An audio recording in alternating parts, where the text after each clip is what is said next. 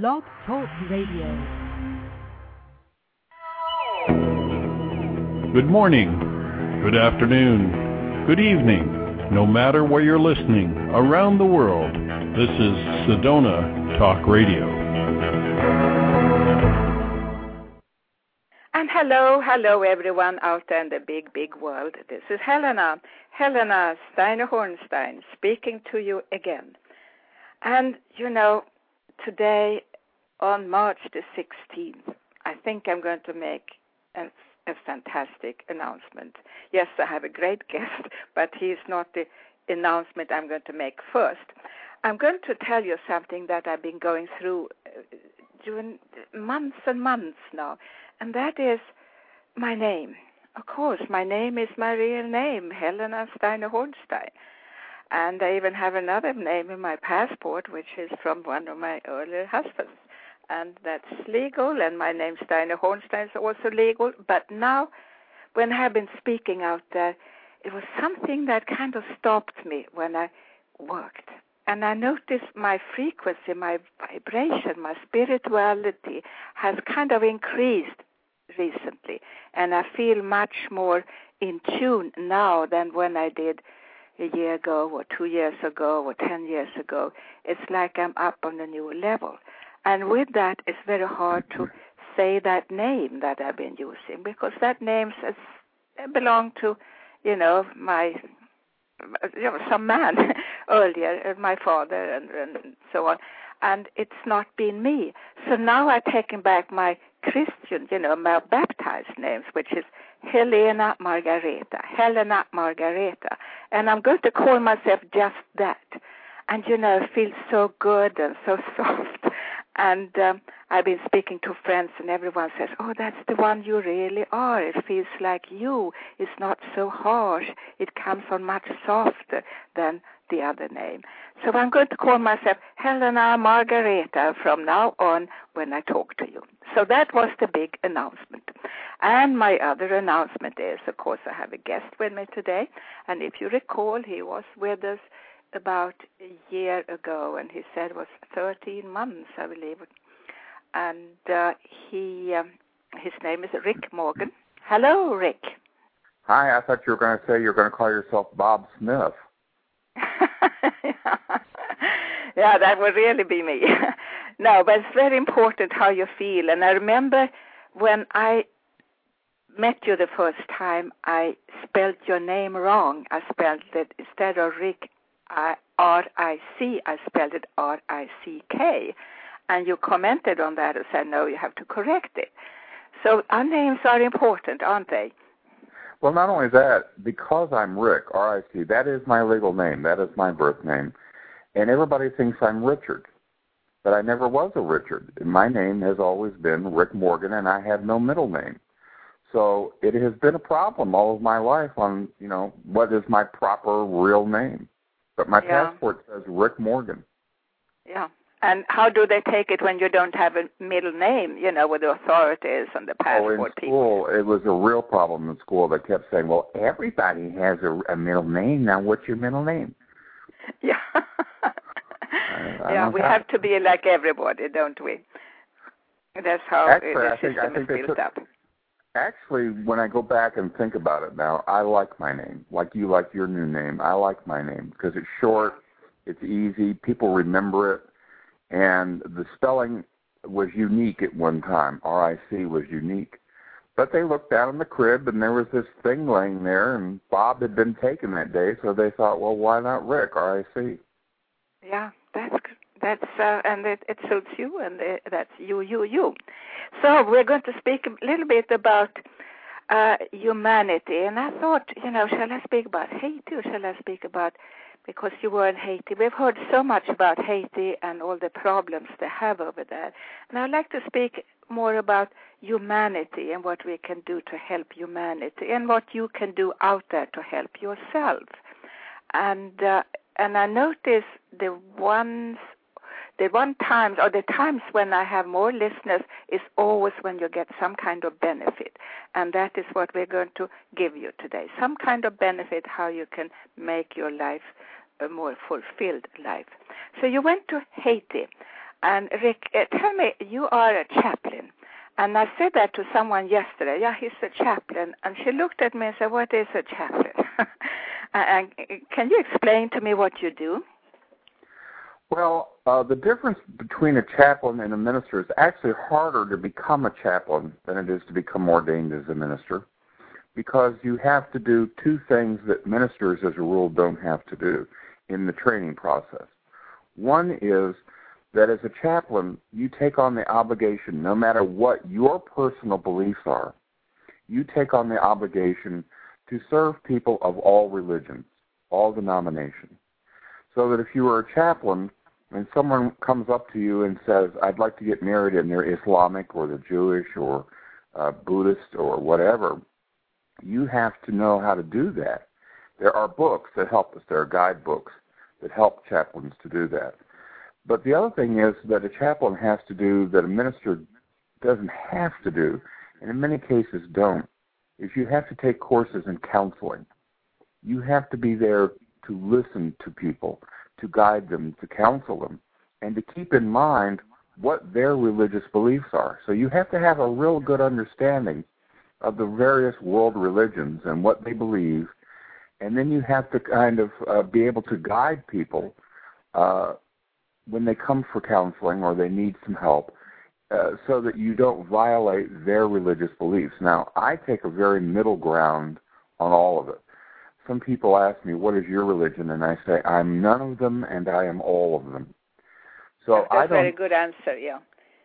I don't profess to believe in any one particular religion. I don't belong to a church. I don't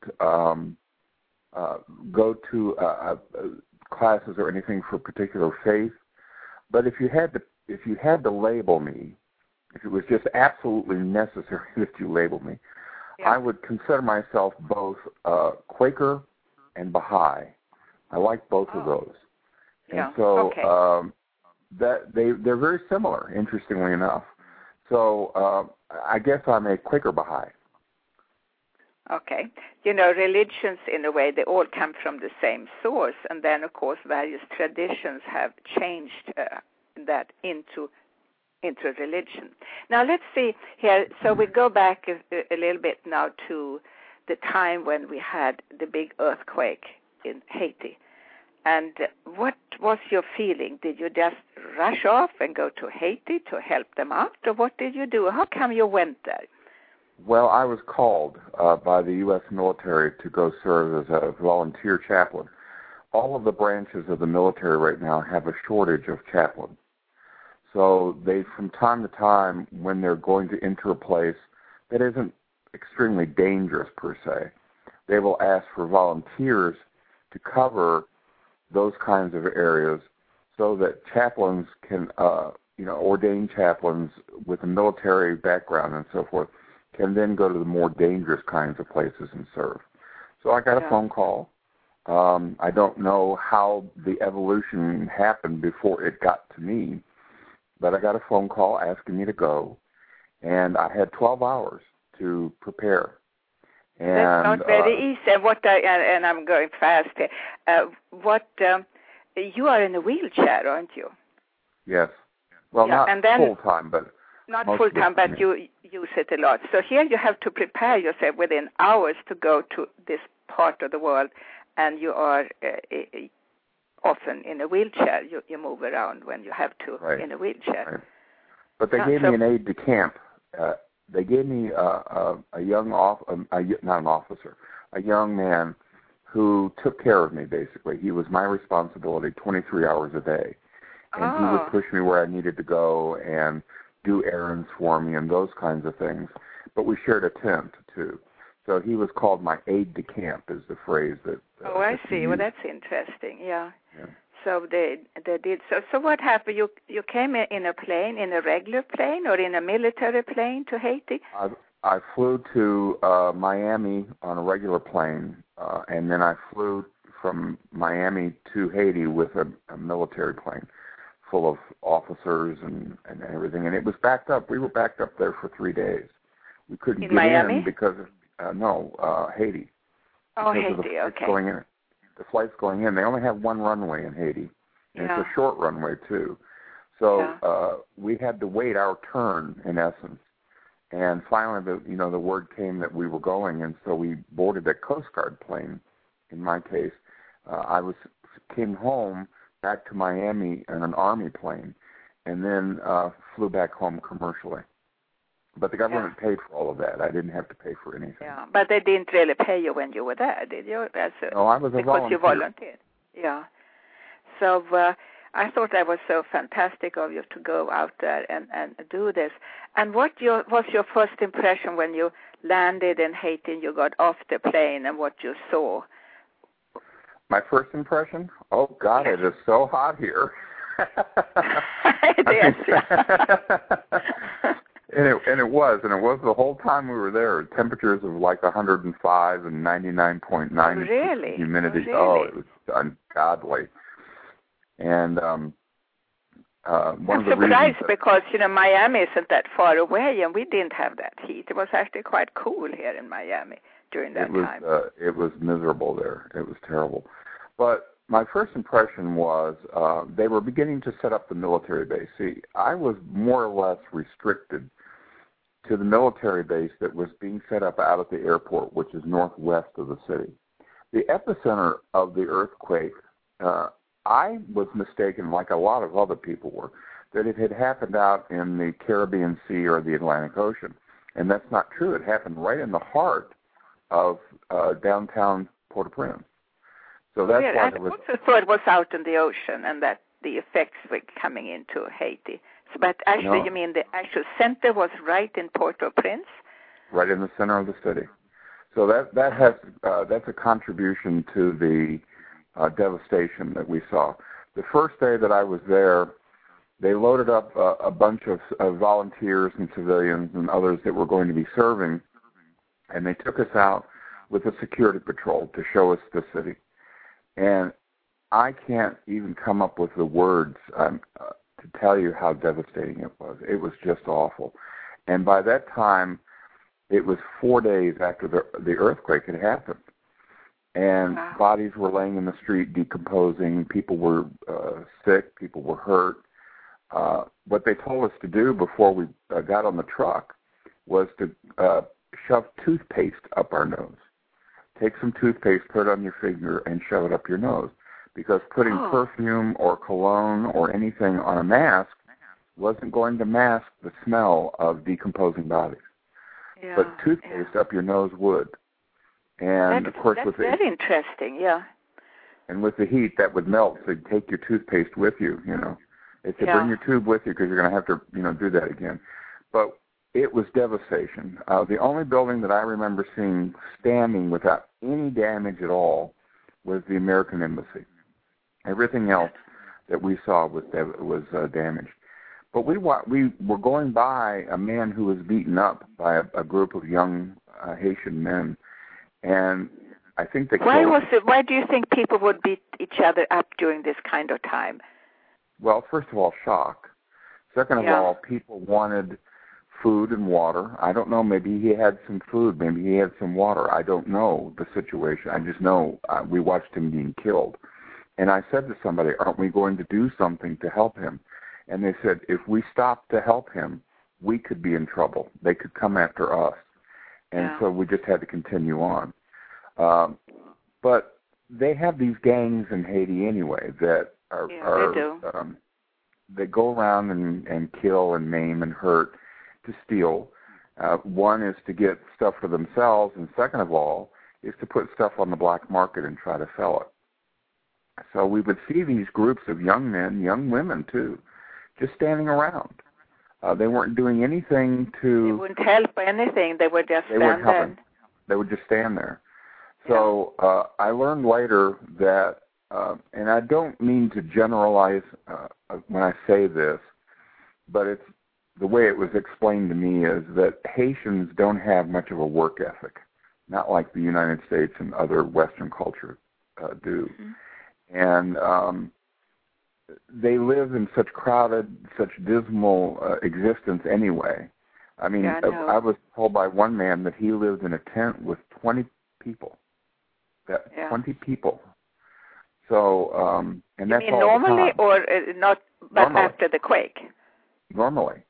Normally, okay. He lived with in a shanty with 20 members of his family all of the time. Because that's all they can, they can afford. So, and it was funny that Helena, when we went to leave, I had to have surgery on the Navy ship before I could leave Haiti. I had to have a toe surgery done. Yeah, I saw your picture of your toe. You sent me an email. Send that to everybody. I said, see what happens when you go to Haiti? Yeah. But anyway, the day before I had to go for surgery, they took us back through Port-au-Prince, loaded us back up on a truck with a security group, and took us back through Port-au-Prince. And the very disappointing part of it was nothing had changed. It was still the same rubble, still the same things. The bodies were missing. Most of them had been, the ones that were laying out on the street had been picked up and put in mass graves. But the stench of decaying bodies was still very much in evidence because there's bodies in the rubble. So nothing had changed in 50 days. It was really amazing to me that they were going along with front loaders and picking up stuff in front loaders and dropping it into dump trucks. And now I don't know where they were taking it. But wherever this rubble was going, if there were bodies or anything of value in there, it went in the truck and went out. One of the major officers said to me one day, just close to the end, that they had buried and estimated, and that's a key word, is estimated, because they didn't know for sure, 250,000 people in mass graves. And he said, I would. A lot of people, my God, yes. A lot of people. But he said, before it's over, because they won't account for those bodies that are in the rubble that they're just picking up. He said, I wouldn't doubt that when it's all over, it'll be 500,000 people. Yeah, that's scary. And I have been to Haiti, and before, of course, not during this particular ordeal, but I've been to Haiti, and it was terrible then. And as you say, you had this man who lived before the earthquake in a tent with 20 of his family members. Well, I saw that, when I saw those little shacks where people lived just in a few square feet together with a whole family.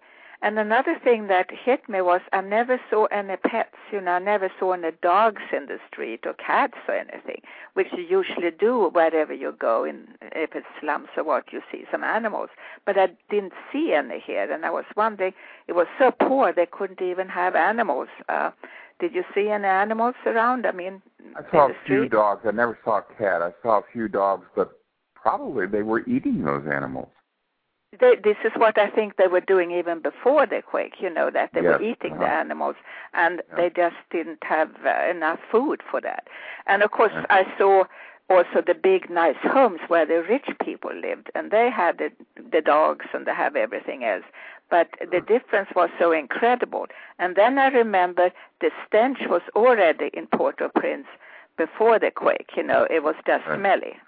And was known for that smell, but now with the dead decomposing bodies, must have been awful. Oh, it just overwhelmed you, and it was.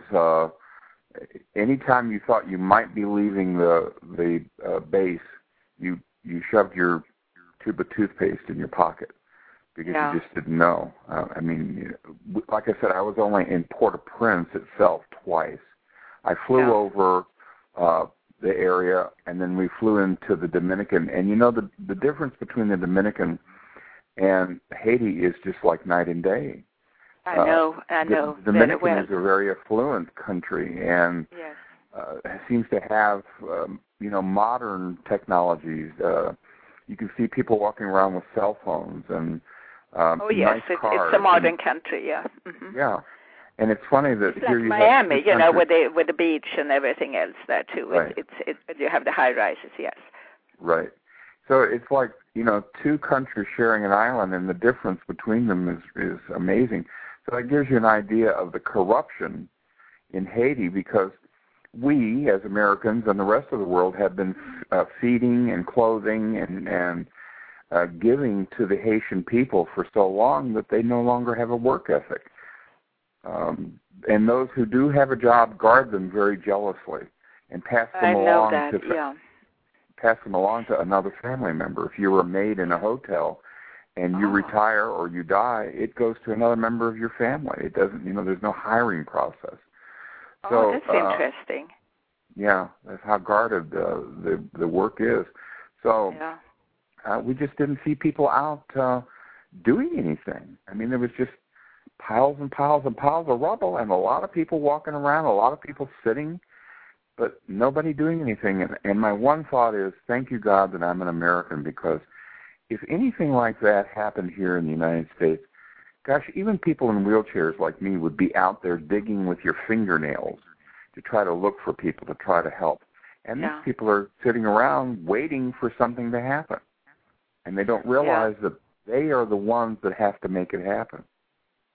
This is something about human behavior that these people have never been taught initiative, evidently. And that's, that you have to take action. And that is something that we all know, that nothing will happen unless you yourself take the action. And when I went to Haiti, one of the times, I was there to look for a factory. Actually, I was manufacturing dolls at the time.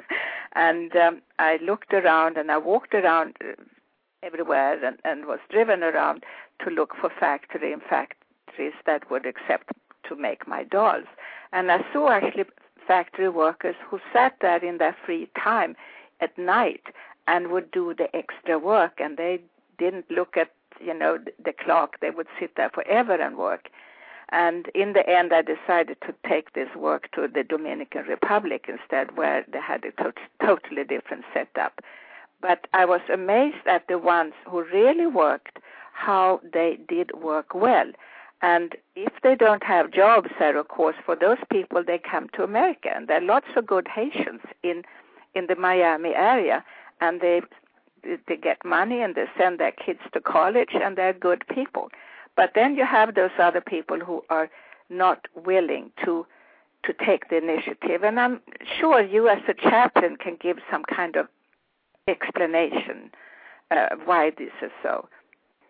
Well, I think, as I said before, I think the world, not just America, has done the Haitians a disservice by taking care of them, by, sending in so much aid and food. And, I mean, if I were getting even just a little bit to eat for free every day of my life, I wouldn't work. I mean, I wouldn't do anything. I think that's human nature. You try to get away with as much as you can by doing as little as you can.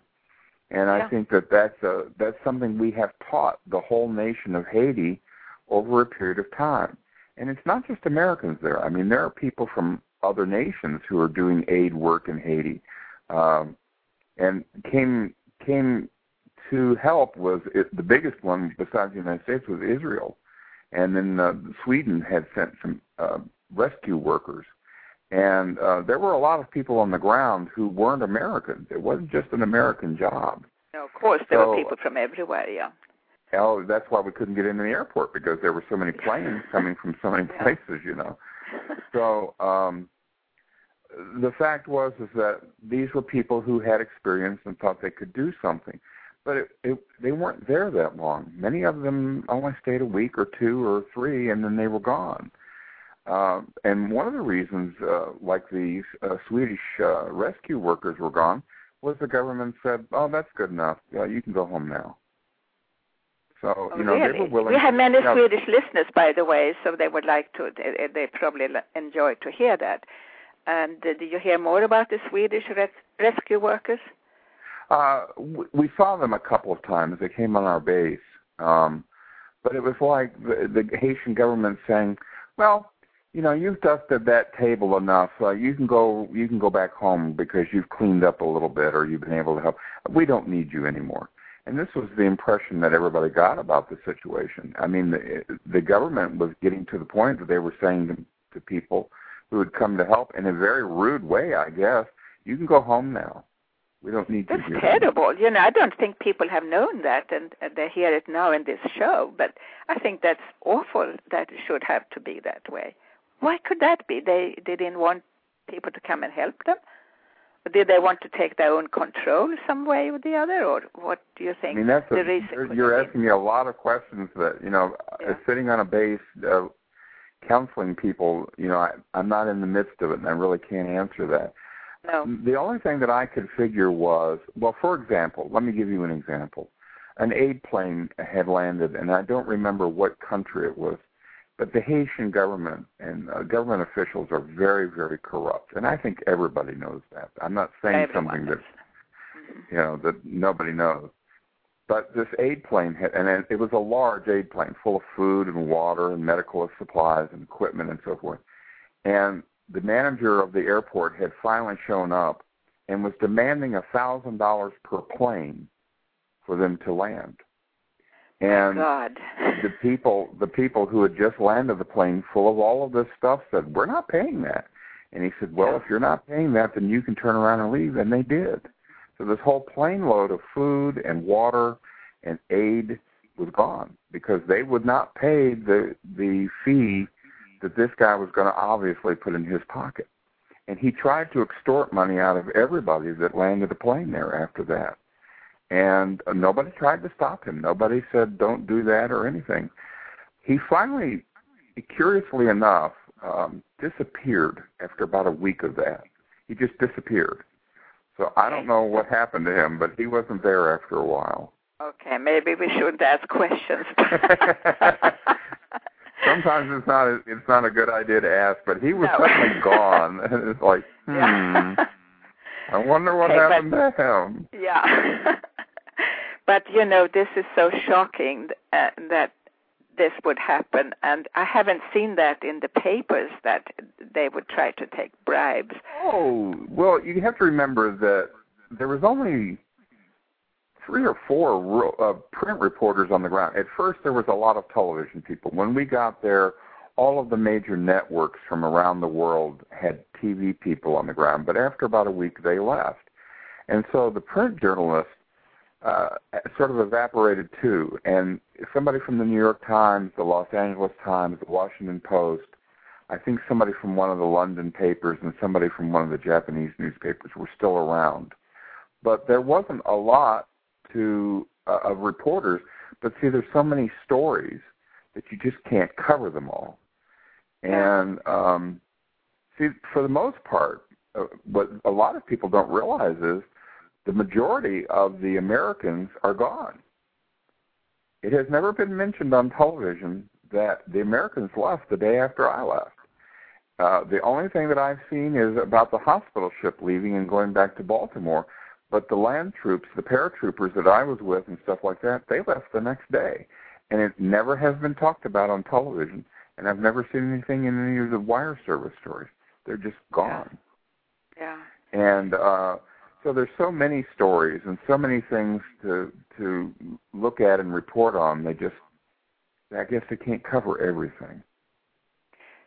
So I don't know how many people live in Haiti. There must be, do you know the population of Haiti? The population of Port-au-Prince is about 2 million, or was, before the earthquake.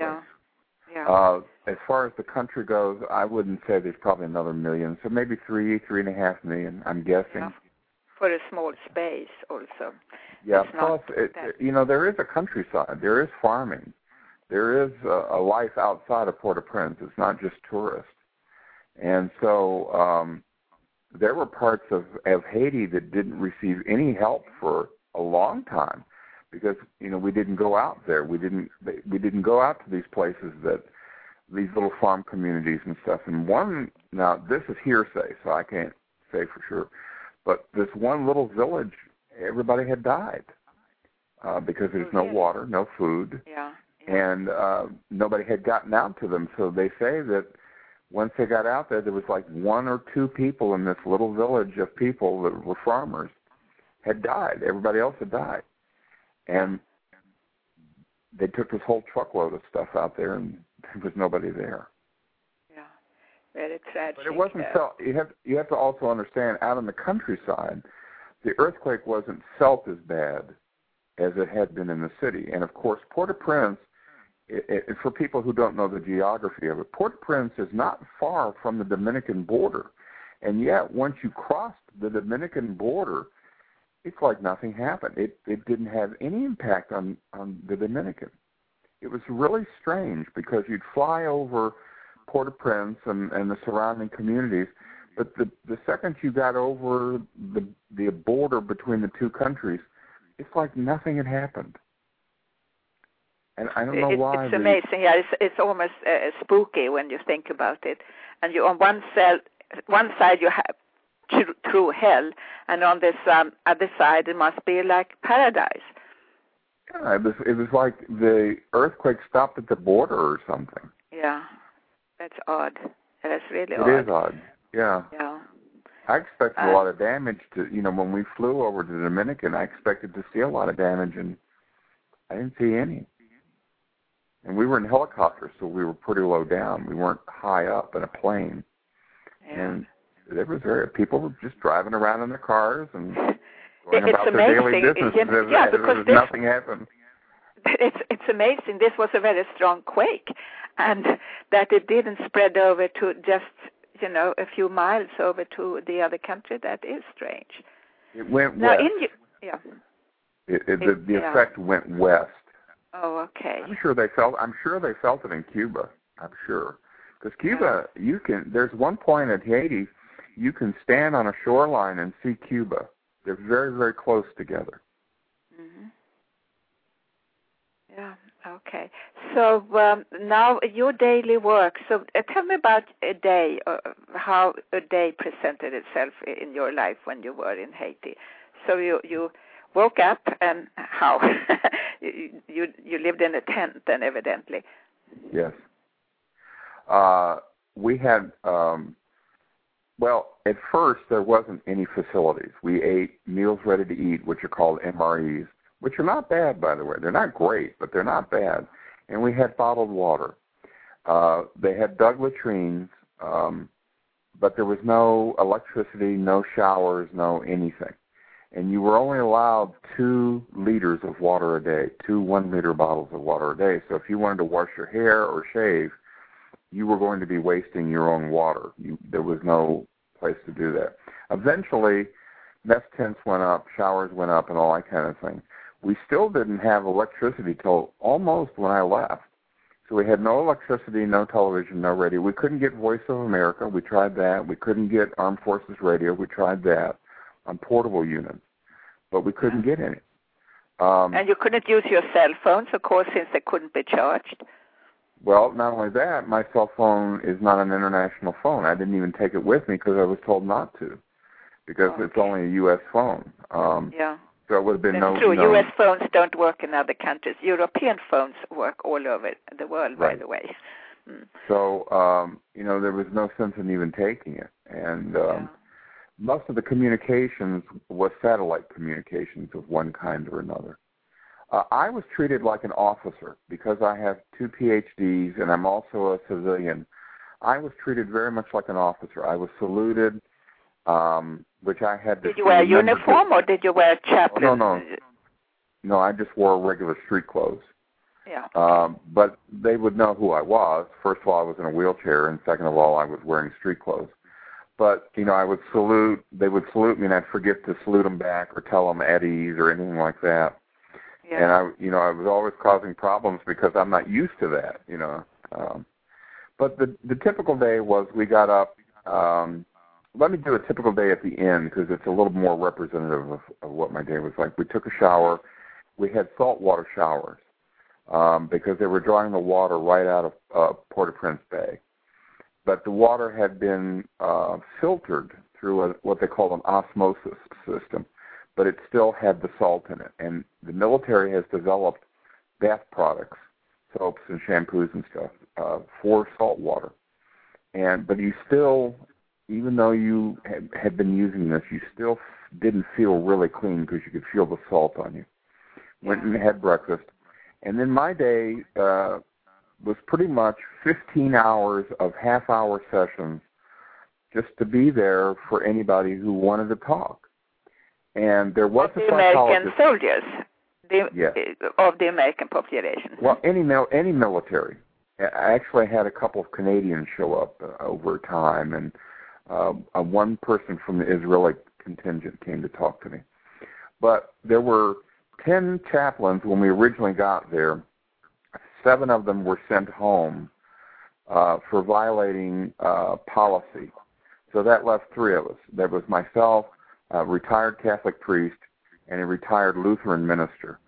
And they were not used to doing counseling. And so I took on the counseling chores, and they did the ministerial duties like the church services and listening to confessions and those kinds of things. So my schedule was 15 hours a day, and I had 30 positions open. When I started, it was very light. Nobody came to see me. And then I got a phrase that they all kept saying afterwards was street cred or street credibility.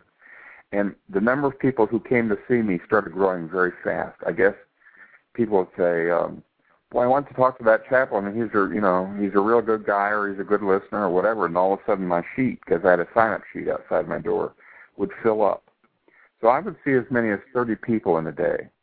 And then I had to get my meals in there and private time and sleep time and all of the rest of that. But there was nothing else for me to do.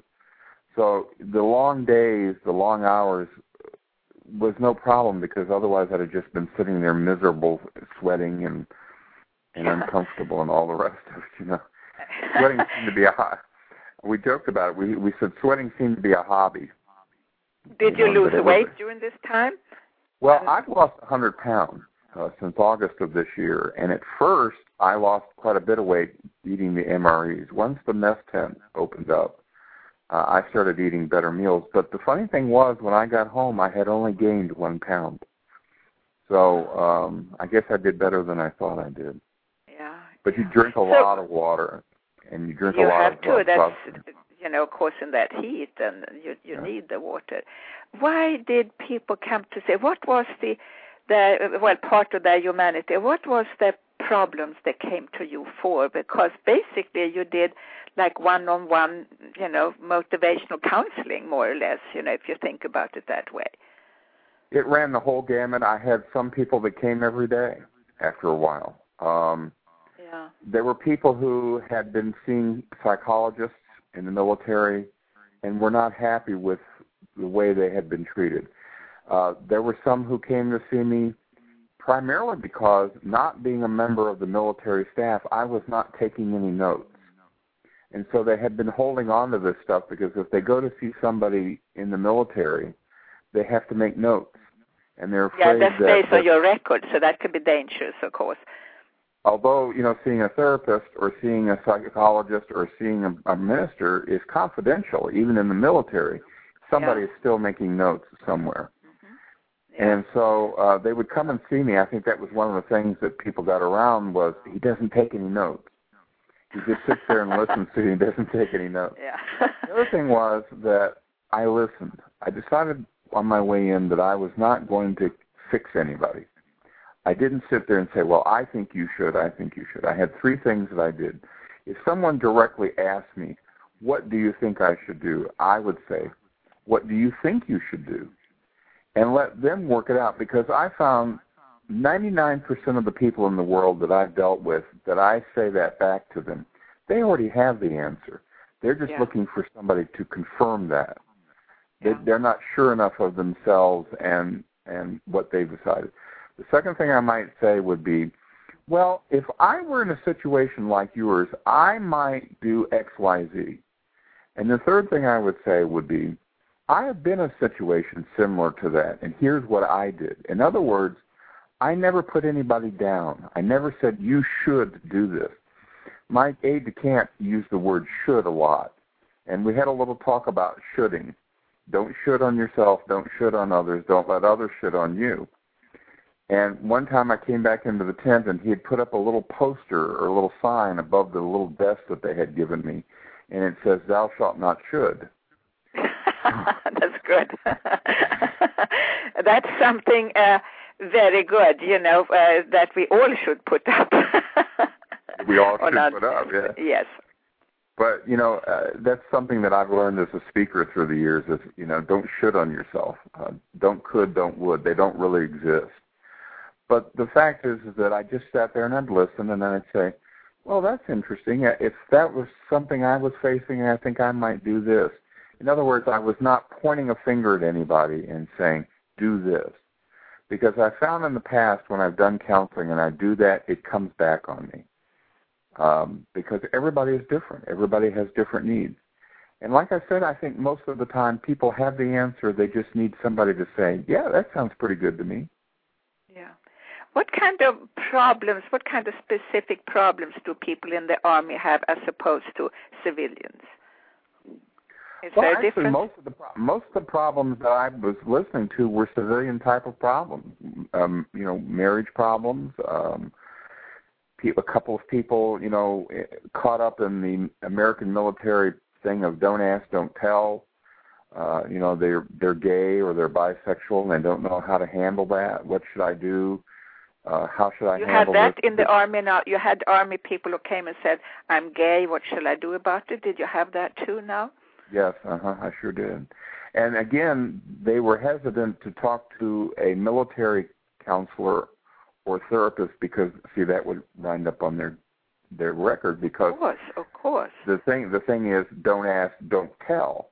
Yeah. So, by even going to somebody of confidentiality, it could wind up that they have quote unquote told. But they felt comfortable enough coming to me to tell me. Of course. And what did you tell them?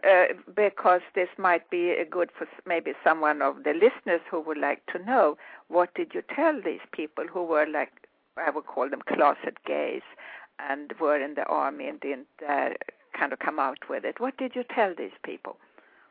Well, I'm bisexual myself, so I've lived a life of it, but I've never been closeted. I've never hidden it from anybody. I think people. But that must have been nice for them to hear, though. Yeah, I guess. I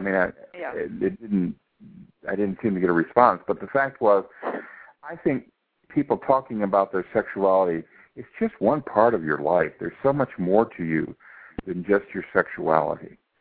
And I guess that's a good reply. That is a good answer. I think there's so much more to you than just your sexuality. And I would say I've never come out, but I never was hidden. I just lived my life the way I wanted to live my life, true to myself in all areas. And if somebody came up to me and said, are you gay or are you bisexual? And I would say, I'm bisexual, but I'm not gay. But I didn't make an announcement of it. In other words, I lived my life, and if it happened to come up for some ungodly reason, then I would reply to it. But otherwise, I made no issue of it. And I really do have a problem, even being a man, a bisexual man. I do have a problem with people having this need to announce it to the world. You know what? Nobody really cares. This is so true. People really don't care. It's something that each one feels within themselves, but people really don't care about a lot of things. So we announce to the world, and it's like, so, but aren't you also a father, a brother, a sister, an aunt, an uncle, a child, a parent? Aren't you other things besides this? Why are you focusing on this one thing? But the kinds of things that people talk to me about mostly were not military related. They just needed somebody to talk to, and I was somebody they could talk to maybe for the first time because they didn't have the military thing hanging over them. They were afraid that it would be recorded and used against them at some point. Yeah. But I had one man come to me, I can tell you he was a cook. I won't tell you his name for confidentiality reasons. Okay. But he was one of the cooks, and he said, I just want to express this. I'm getting close to retirement. And he said, we get a lot of complaints about the food in the military. But he said, we really do work very hard to turn out good tasting, nutritional, balanced meals.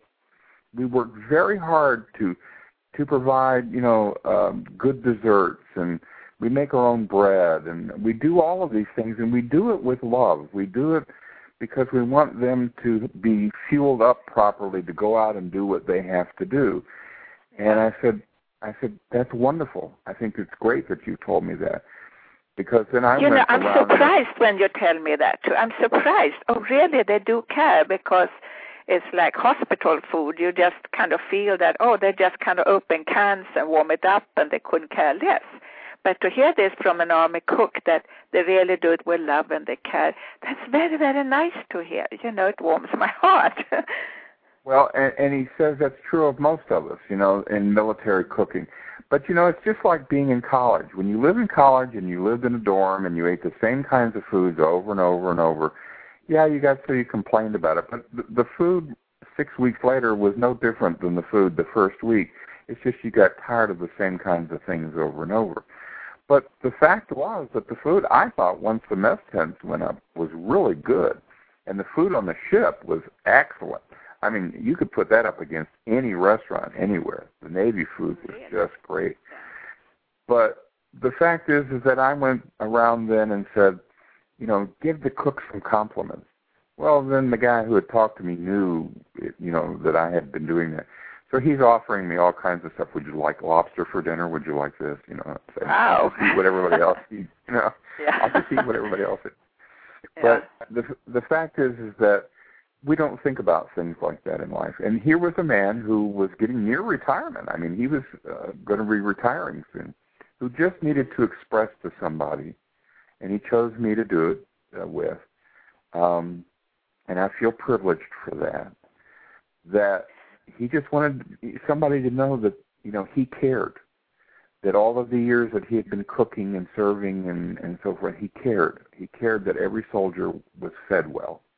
Yeah, and that's what kind of amazes me, that he really says that. Well, not that I'm amazed, but it warms my heart that he says, I care about the soldiers. I want them to have a good meal. And he said, everybody that's behind the food line, that's true. He said, you know, we get a lot of, you know, recruits in, and they start out in the kitchen and they hate it. And he said, but, you know, after a while, they all begin to care. And he said, I always told the kid, if you don't like it here, you can transfer to wherever else you want to go, but give it a try. And he said, I would talk to them about, now, don't you feel good about the fact that, you know, we just were able to give them something extra today or something really good today or something? And he said, I've always tried to talk to my people that way, and I know other master sergeants and other cooks who do the same thing. And he said, but I've never been able to express that to anybody. You know, I'll tell you this, because I know we're running short on time, but I want to make this point. I felt what I did would have been hard for anybody in terms of heat and, you know, comfort and stuff like that. I knew I was only going to be there a short period. I didn't know when I left how long I was going to be. Did they tell you for how long you're going to stay? They didn't say? No, they didn't okay. say. They said as long as you're willing. No, as long as you last. As long as you last. And, of course, having a wheelchair and all of the other things, it was difficult. But I didn't really do anything for them. I was just a listening post. They could have gone outside and talked to an electric post and it had been just as good for them. But the fact was that I felt very privileged and very honored to do this because they had some place they could go. They had an ear, and I was very committed to not trying to fix them, to allow them to work out their own problems. I didn't should on anybody. I don't think I shoulded on anybody except maybe myself. But I just feel like this is something that I've done that I don't know if I would ever do it again because it was physically very hard. But, boy, it sure was an honor and a privilege to do it, to be there, for them to talk about missing their family or they were afraid or they were cooking good meals or they were doing a good job and nobody seemed to appreciate it or any kinds of topics. I mean, it ran the gamut of topics that people came to share with me. Yeah, and I think we do not. Well, maybe in America you look at American soldiers in a more personal way, but otherwise, if you look at other countries' soldiers, you know, at the opposition soldier, we just look at them as robots without feelings and so on. But we forget that everyone out there in fighting a war has a personal life as well, and they have families, and they have feelings, and they do have hearts. So what we are looking for is really some kind of understanding when we are out there and we feel alone and we feel lonely, that it's very, very important to have this place where you can talk. And I think that's the old idea of confession, maybe also, that you have someone to speak out to. Isn't that something, has something to do with that we need someone to listen? And part of coaching is, of course, to have someone who listens to us. Unfortunately, with confessional, it becomes a matter of, well, no matter what you talk about to some priests or some people who have confessional, it somehow gets turned around to everything as a sin, and so you need to do penance. Where with me, it is a matter of, I'm trying to build bridges, not build barriers. And so what I'd like to do is just sit there and listen and just say, yeah, I understand where you're coming from. Gee, if I were in that position, here's what I might do. It does, I'm not patting myself on the back and saying I'm a really wise man, but I think it does take a certain level of wisdom to sit there and know when to say something and know when to be quiet. Yeah. And if they had 30 minutes with me, they got 25 minutes, and then, I always said, give me 5 minutes at the end. And but I was always building people up. I was always saying, well, gee, I understand that. I really do. And, there are people who are in similar situations, or here's how a friend of mine have handled this. Rather than saying, you terrible bad person, you just told me this awful thing, and now you have to go out and do penance. And that doesn't No, and this is not the idea, of course. What we have to stay out of is the judgment, and that is, of course, what religion, the Christian religion particularly, is doing. They judge, and you have to repent, and you have to overcome your sins. But, this exchange of humanity, that we all want to share our problems, and then they feel so much better. And people love to speak about themselves, don't they? They love to speak and just know that someone is listening to them. It's not just that they like to talk about themselves. There are people with real problems. They are. But of course, that goes with it. But then there are also. Sorry, I was looking at the time, and we have just a few minutes left. We still have a few minutes to talk more, but I want to just announce that Ric Morgan has a book called The Keys, and Ric Morgan is spelled R-I-C, Morgan, like it sounds like. Can they get that on Amazon.com also, to make it easy? Well, I usually send people to my website, which is thegreatkisser.com. The Great Kisser, KISSER.com. Wow, how could they forget that? That's right. That's one of the reasons I did it. I thought you could be driving down a freeway at 80 miles an hour and remember that one. But particularly for a chaplain, I think that sounds good.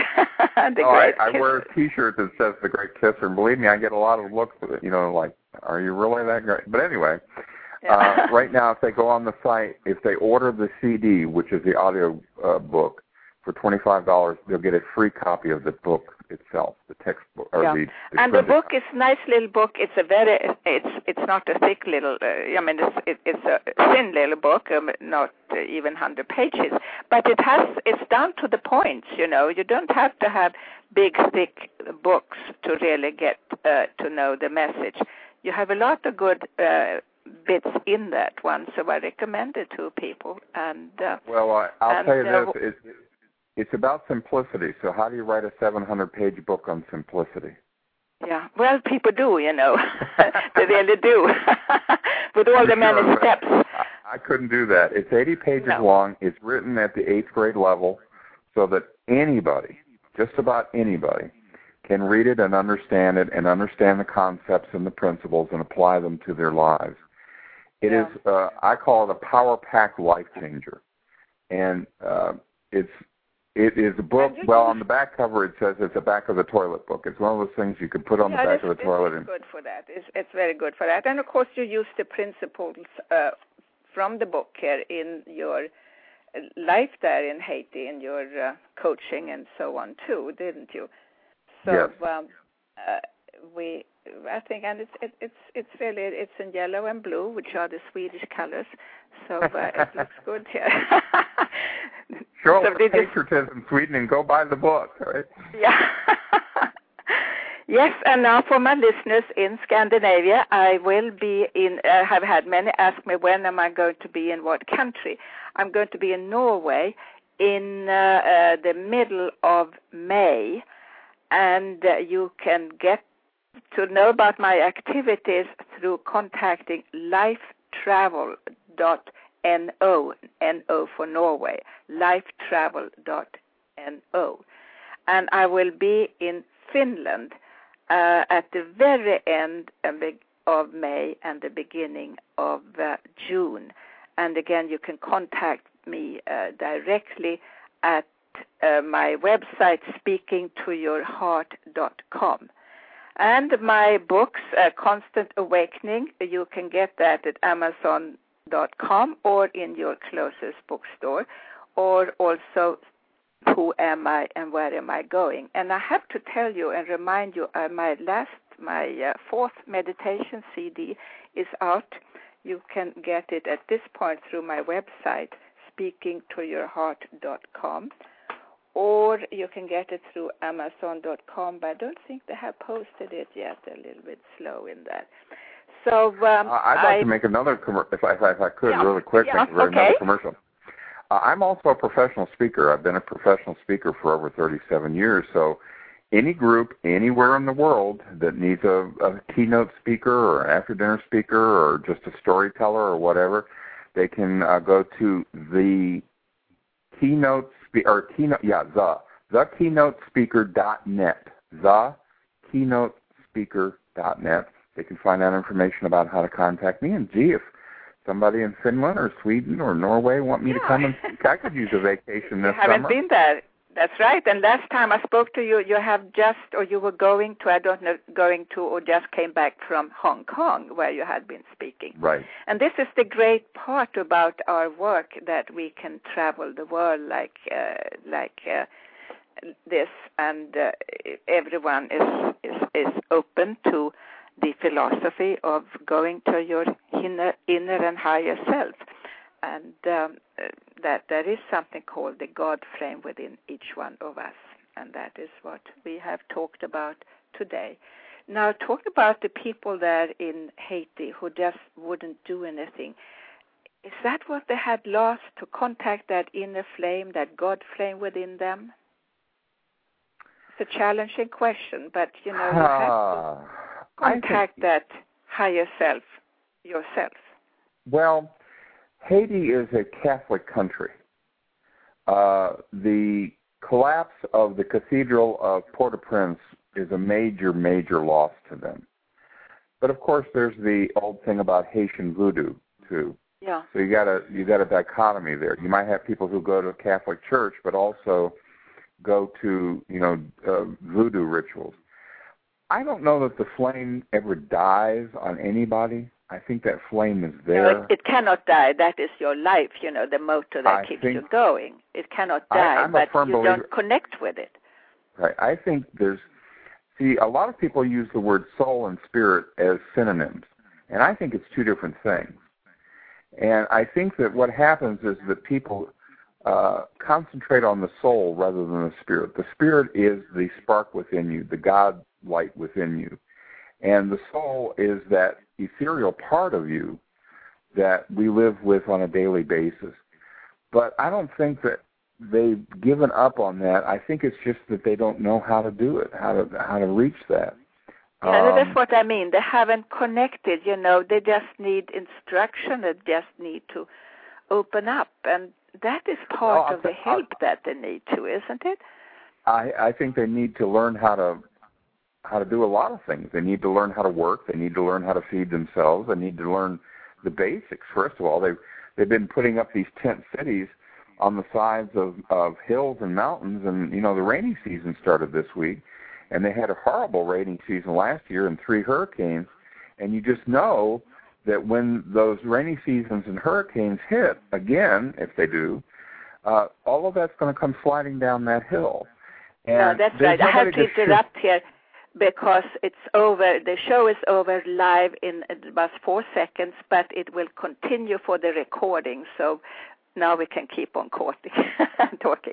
Okay, now the actual live show is over, but we can finish this one off before we hang up. So, Rick, I give you one more word. I think they need somebody to teach them just how to do the basic things. I don't, you know, I'm concerned about their spirituality, but they need to just learn the basics of life.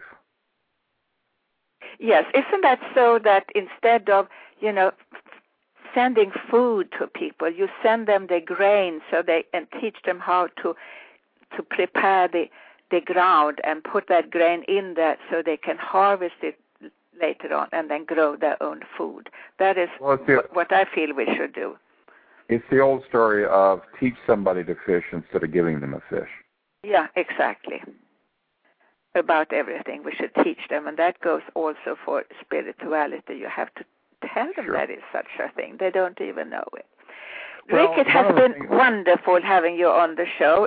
It took on a very good energy. It was very, very interesting, I thought, what you said. And yeah, I liked it. Thank you so very much for being with me, and hope to hear from you maybe another time next year. Well, all right, we could make this an annual thing, but thank you very much for inviting me. I appreciate it.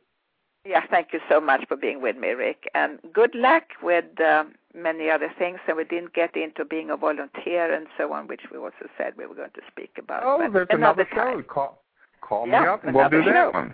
Yeah, absolutely. Okay, thank you so very much, Ric Morgan, for being with me today at Sedona Talk Radio. Thank you. Goodbye, everyone. And for those remaining, I will just ask you if you would like to go to my website, www.activale, or also it's called speakingtoyourheart.com for more information. Thank you so very much. Goodbye. Are we clear now? Oh, did you hang up? Hello?